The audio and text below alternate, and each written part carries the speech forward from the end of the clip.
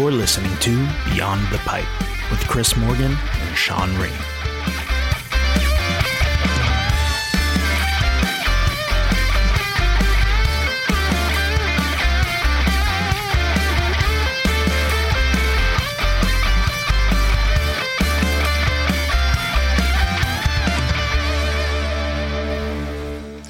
So I just finished probably the smallest really functional pipe that I've ever made. The smallest really functional one?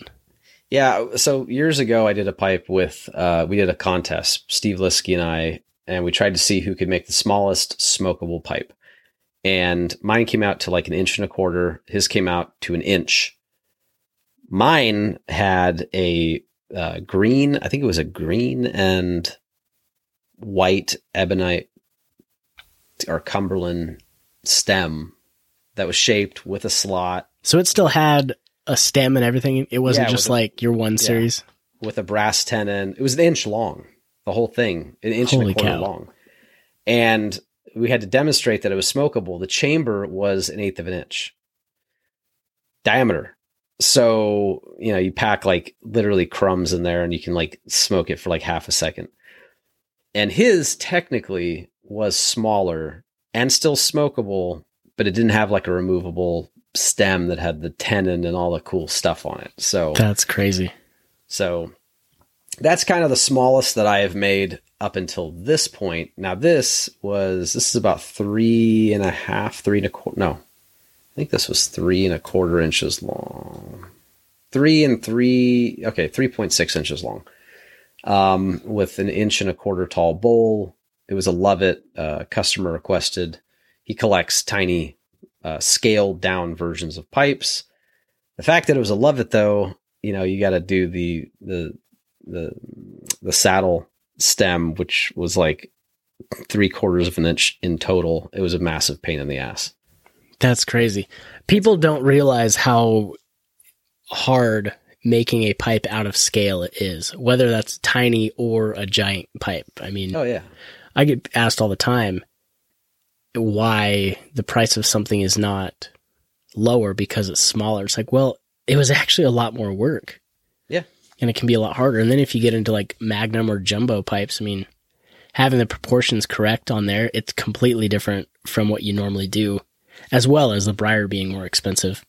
Of course. And I mean, once you get down below like 4.5 inch long on a pipe or above like, I don't know, let's say 7.5, your scope of buyers dries up really quickly because most guys are going to want like, you know, your group 2 to 4 Dunhill shapes or size. And, there are guys out there, you know, Rich Esserman, he buys huge pipes, but they need to be very specifically right for his collection. And then this guy, he wanted something really small, and he has other small, like scaled down versions of other cool shapes. So, it was fun. It was an extreme challenge, to just get the proportions right. And I still feel like I'm out of proportion on this, but there's only so thin you can get a shank. You know? Yeah. I've actually been experimenting in my mind on how I would do that. And I've looked at some really, really tiny shanked pipes. And my theory on how a lot of that happens is that you go with a longer tenon and a looser fit, because you, instead of having, 5/8 worth of friction that's tighter, if you had like 1 inch worth of friction that's really loose, the stem's not going to be loose, but then you're not going to risk cracking it. Yeah. So I think that's what a lot of guys would do. The tenon is almost as long as the stem. And that's funny. And then you just made it smaller diameter?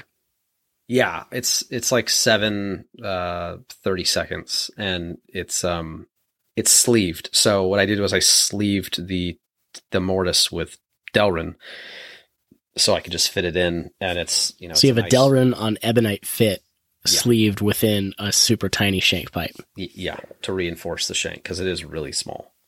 That's crazy impressive. Nice job, man. I'll never forget my first year in Chicago.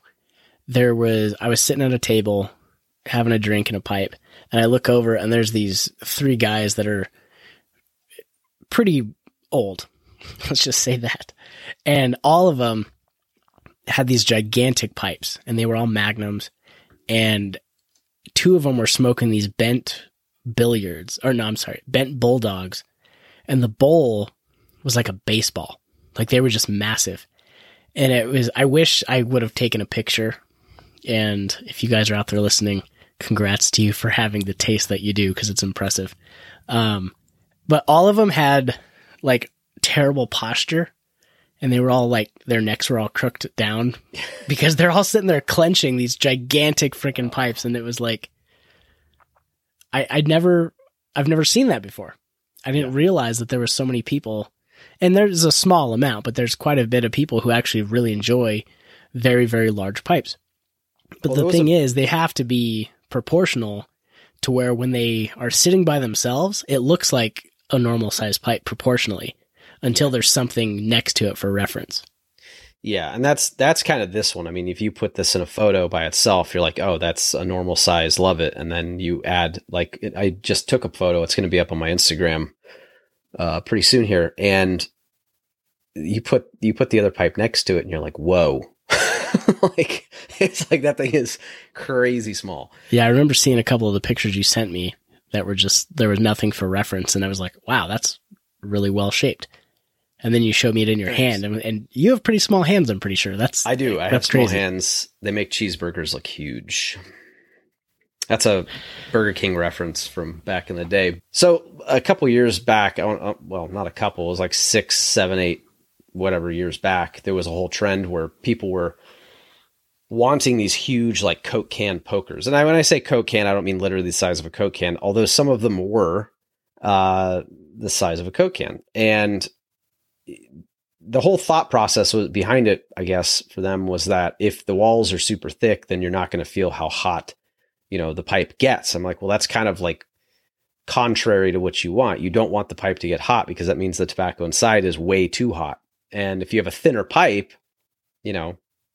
that's kind of the ideal. Like, I don't mean thin. I just mean like 1/4 inch to 3/8 inch walls, I think, is probably the max you would want, because then you can actually get feedback, and you say, oh, the pipe's getting too hot. Okay, well, I'm going to put it down, let it cool, because if they're too hot for your fingers, it's definitely too hot for your mouth. And then you get less flavor. You get less flavor because all the volatile compounds are burning off too fast, and the oils and all that kind of stuff. So, I mean, theoretically, a big ass pipe is probably not going to yield a better smoke unless you're an experienced person. Yeah. If you know how to smoke a 3-inch deep bowl of tobacco because you enjoy sitting there for 2.5 hours, that's one thing. But a lot of the reason people like Churchwarden pipes is because they have a long stem that's going to help the smoke cool down by the time it gets to them, because a cooler smoke allows for more flavor. It's just like if your food is too hot, you're not going to taste as much. True. If you're making tea or coffee and it's way too hot, you're not going to taste as much. It's kind of the same thing with that. I've never had much luck from Churchwardens, because I feel like that transition of material, and I mentioned this on a recent Instagram reel that I did with the One series. Like, why doesn't it have a stem? And I'm like, well, if you remove the stem, you're dealing with only wood. Wood is inherently warm, and I don't mean literally warm, but it's inherently considered a warm material, whereas metal is considered a cold material. Plastic is considered a cold material. If you're going from a porous, warm material to a non-porous plastic, it's going to develop condensation, because that stem is much cooler than the briar is. And then, boom, that's where you get your moisture, and you get your pipe all gunked up and all that kind of stuff. With a Churchwarden, you have much more cold material than wood, right? So once it hits that plastic, it's just condensating the whole way up the stem, and you're going to end up getting a wetter, possibly gurgly smoke based on that. That's not for everyone. Some guys, they love Churchwardens. I like them. I like the idea of them, but I also like the idea of like hard-boiled eggs, but I don't like the fact that they're so sulfury. So, to each his own. But another reason that I've heard that people wanted those big pipes is that they'll never burn out. They can chooch them as hard as they want. They'll fire it up with like a torch or something. They're toot toot and just go into the races with it. And they're like, yeah, but it'll never burn out. This thing's invincible. And I'm like, in my tenure as a pipe maker, I want to say almost 17 years, I've seen maybe 15 or 20 burnouts ever. I mean, like after seeing just handling bones. I mean, I've had tens of thousands of bones sold, and I've had maybe 5 ever burn out. It's incredibly hard to burn out a pipe. And I feel like that's missed on a lot of people. I've seen only 2 or 3 burnouts ever, not with my pipes, but just ever in the 10 years that I've been around, just on Facebook groups and Instagram and stuff. I've only seen 2 or 3 instances where people have made posts saying that a pipe burnt out. And I bet almost every single one of those was at least somewhat user error. Of course. Smoke too hot. Or, you know what it is the bones that had burnouts, they were obviously through pits. So, you would see like, I would have them send the pipe back, or I would have them take photos, and you're like, okay, well, there's obviously like a pit there. And then you'd see the chamber. I'm like, scrape at that and see what you've got. And you're like, okay, there's obviously a pit that went through. It missed, QC. Normally that would have been pulled, but it just happened to slip through. And they got a new pipe out of it. It's, because I have the warranty. If you burn out one of my pipes, it's replaced. The only other way that you can burn out a pipe, if it's not from a pit, is if you have a super heavily smoked pipe. And generally when you have a super heavily smoked pipe, it's going to be in a state. They probably bought it at like on eBay. It's been smoked to death for the past like 30 years, improperly cared for, not trimming the cake. That's something that people forget all the time. If you want your pipe to live a long time, you have to trim back your cake to like 1/8 of an inch. Because otherwise the cake actually can crack the bowl. It can start creating fissures. I personally have never had to trim cake just because I cycle through my pipes quite a bit, and having a larger rotation, you don't really get a lot of cake on your pipes. I also don't smoke like 10 bowls a day like some people do. But that's the only other way. And I mean, guys have tried to burn out pipes on purpose. Like, I'm going to try to like smoke this to death. I sent Abby that pipe that had a very obvious pit. I mean, this thing was a pretty thin walled Dublin. And right at the last minute when I was sandblasting, a little pit opened up in the heel. I was like, damn it, I can't sell this. This is definitely going to burn out. It's probably about 1/8 of an inch of material in between that pit and the chamber. I mean, it's just asking to burn through. He's been smoking it for like 4 months now, daily. And it's gone from a natural finish, blonde, unstained, to black. And it still hasn't burned out. That's crazy. Which is nuts. So everyone, don't be stressed out about burning out your pipe. Pits are unavoidable sometimes. Sometimes they're just hiding in there. It's a natural material. And sometimes you'll happen to just burn through in the process of, generating a cake. And then boom, you'll start getting darkening on the outside. But never in my life have I ever seen someone smoke a pipe and it like burst into flames. I'm not sure that's possible. Mm-mm. If you're doing that, you're probably burning the hell out of your tongue before it even gets to that point. Some guys don't have senses on their tongue. Like they don't even know they're doing it. Like I'll pick the wrong Virginia, or if the Virginia doesn't even have like 5-6 years of age on it, and I'll smoke it and I'll feel it for like the next 2 days. So yeah, what are you going to do? Smoke cooler. That's what you got to do. And listen to your pipe. And if your pipe is getting too hot in your hand, it's not that it needs thinner or thicker walls. It's that you probably should slow down a little bit. Yeah. It's probably a good idea. I've had some pits on the outside of pipes recently that they were requested to be a natural finish. And I don't allow pits for a natural finish. It needs to be totally blonde if I'm going to do that.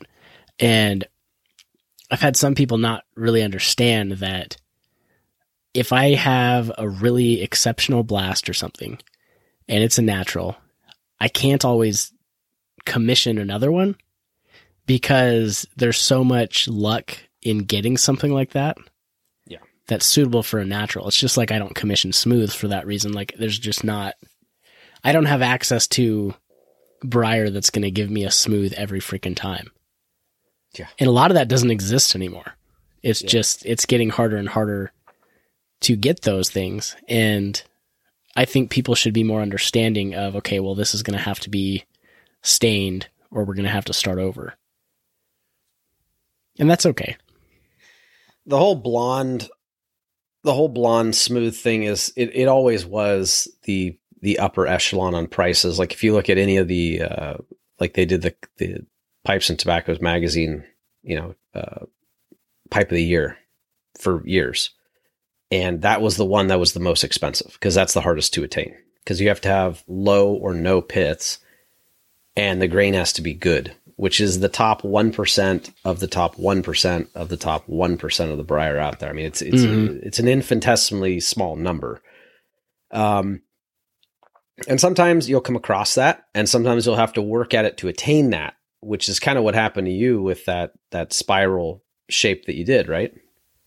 Yeah, I actually recently readjusted the way I was doing a pipe. I had a slightly bent brandy that had incredible rings all the way around, but then one side of it had a pit that wouldn't blast out, and it wouldn't blast out and look right. So I ended up doing a carved spiral that, it kind of looked like if you look at the top, it kind of looks like a flower in a way. Yeah. And then I blasted on top of that too, and that worked really well. And so as pipe makers, we have to, rethink and adjust. And there's so much problem solving in pipes to make it work. Mm-hmm. And so you've got to be very flexible as a buyer, but also very flexible as a pipe maker too. You've got to come up with an issue or come up with a solution to an issue on the fly to still make it work. So that way you're not just scrapping everything that you do. Yeah. That's why a lot of the reason why we'll put like shank caps on and shank extensions or accent bands and things like that. Yeah. Bamboo is not like a decorative. It wasn't there to be decorative. It's there because you've got a pipe, it's got a massive flaw or you broke, the shank off shaping it or something crazy happened. You're like, well, shit, now I have a bowl with like a 1/2 inch sticking out of it. Mm-hmm. And then they threw bamboo on it. Now, I don't know if this is historically accurate and someone's going to come out of the woodwork and say, no, that's not why they did it. And that's fine because it doesn't really matter. But it does matter because it's a fix. It's something that we do to fix. And I'm not trying to give away all the secrets. There's all kinds of weird stuff that certain people do that others don't find ethical. But the vast majority of pipe makers out there are going to give you a structurally sound pipe. It's just that there are some certain modifications, like a silver band. Say, you shape out something and you're like, well, there's this little pit on the end. Well, I can throw a silver band over it with some epoxy and it's going to be structurally sound. And if you have pin gauges, you can do that at the very last minute. You pop it on your lathe and you can shave off that piece and put a band. I actually did a pipe about 6 months ago that was like that. It was a little tiny Apple Lavatt.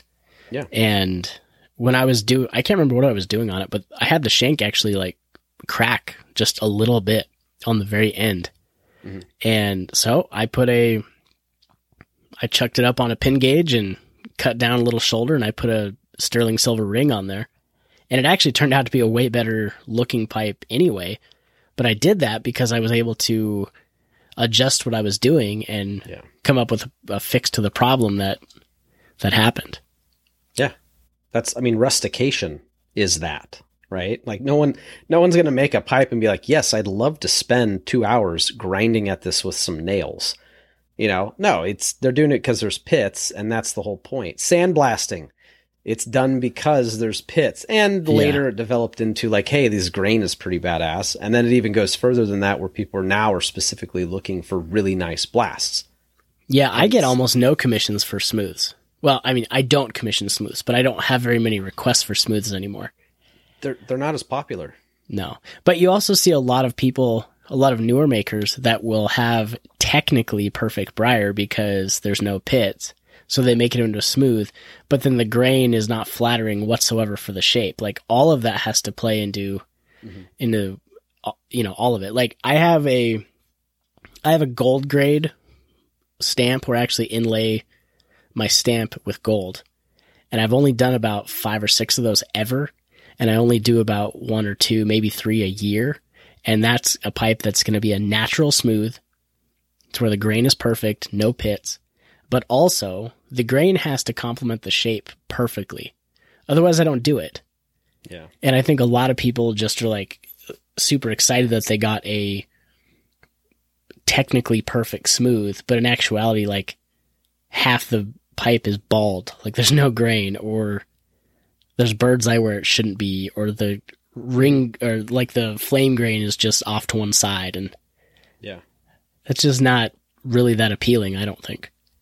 Well, it's also got to be economical too, right? So it has to reflect, like, no pipe maker out there is saying like, all my pipes are $300. Doesn't matter if it's smooth, doesn't matter if it's high contrast, doesn't matter if it's sandblast. Like, everyone has a different way of rating their work. I mean, Eltang has the M grade, which is the tippity top above snail, and there's maybe 2 of those a year, out of the hundreds of pipes that he's producing a year. I don't even know about that grade. It's like crazy. It's the crazy high end stuff. You got Teddy Knudsen, he's got his God, what is his? His is, I've got people yelling at me. I can hear it already. Like, it's called the blah, blah. Like, shut up. How do you not know this? No, it's so funny because I was just talking about this the other day. Tom is the snail and Teddy is the... Why am I thinking of whale? I don't know. Anyway, it's been a long day, guys. We'll have to research that. I normally know this shit. Mine is a carrot, which is like a funny little play on the whole rabbit theme with the brand. Like, I have a literal cartoon carrot that I stamp into it. And there's only 3 pipes out there that have that. Oh, wow. So it's got to be, in fact, one of them, nay, 2 of them are at tobaccopipes.com. Go over to tobaccopipes.com, pick up a Morgan pipe. Carrot grade. Or talk to Sean and pick up a handmade pipe. Or talk to me, because my handmade pipes are on my website now. For those that don't know, Chris also makes pipes by hand. I do. Not just sells bones. But we're going to have a interview with Chris later on. It's going to be pretty fun getting to know Chris as a maker, not just as the bones guy. Yeah, that'd be fun. I'm down for that. Yeah. I don't know when we're going to do it, but anyway, everybody, we're going to have a shorter episode today, but I wanted things to be short and sweet and get a couple things out there. If anybody has any questions or comments, please email us at beyondthepipe1@gmail.com. It's beyondthepipe1@gmail.com. Thank you.